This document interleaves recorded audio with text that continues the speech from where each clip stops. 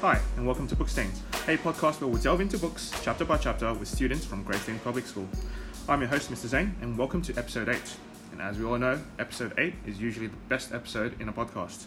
So welcome our students, Suvi, Neha, Hi. and Siddharth. Welcome everyone. Hi.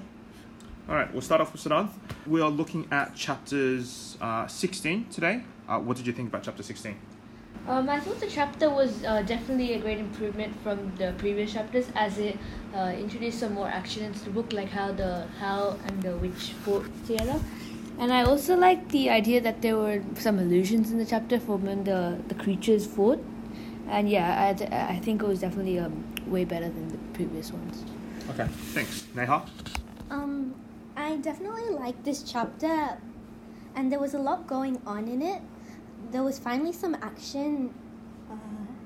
I felt like there was too much detail when there shouldn't be. They were describing it too much. Mm-hmm. I liked how the author wrote from Sophie and Michael's perspective, which made it more confusing, but showed how we would think if we were actually there. Yep, and this is, we are talking about them watching The Witch of the Waste and how having a magical battle. Yep. Suvi? I like this chapter as it had a fight between the Witch of the Waste and Howl, which we had been expecting for quite a lot of chapters now. And then I liked how, as Neha said, how it was in the perspective of Sophie and Michael, because then it showed what the other spectators would have seen of the fight and the illusions that each of the Howl and Witch of the Waste put to deceive each other. Okay. Since this is a shortened episode, I will now ask each of the guests a question about the film that we are currently watching. Siddharth, how do you like the film compared to the book?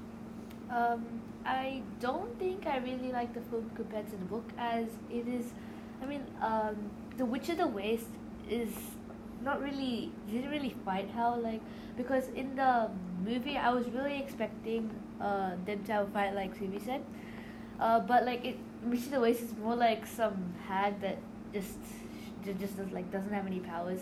It's pretty weird that they somehow just let her into the castle, which is kind of odd. Okay, I think more she was invited to the castle because I think Mrs. Solomon wanted to take her powers away. Neha, how are you liking the movie?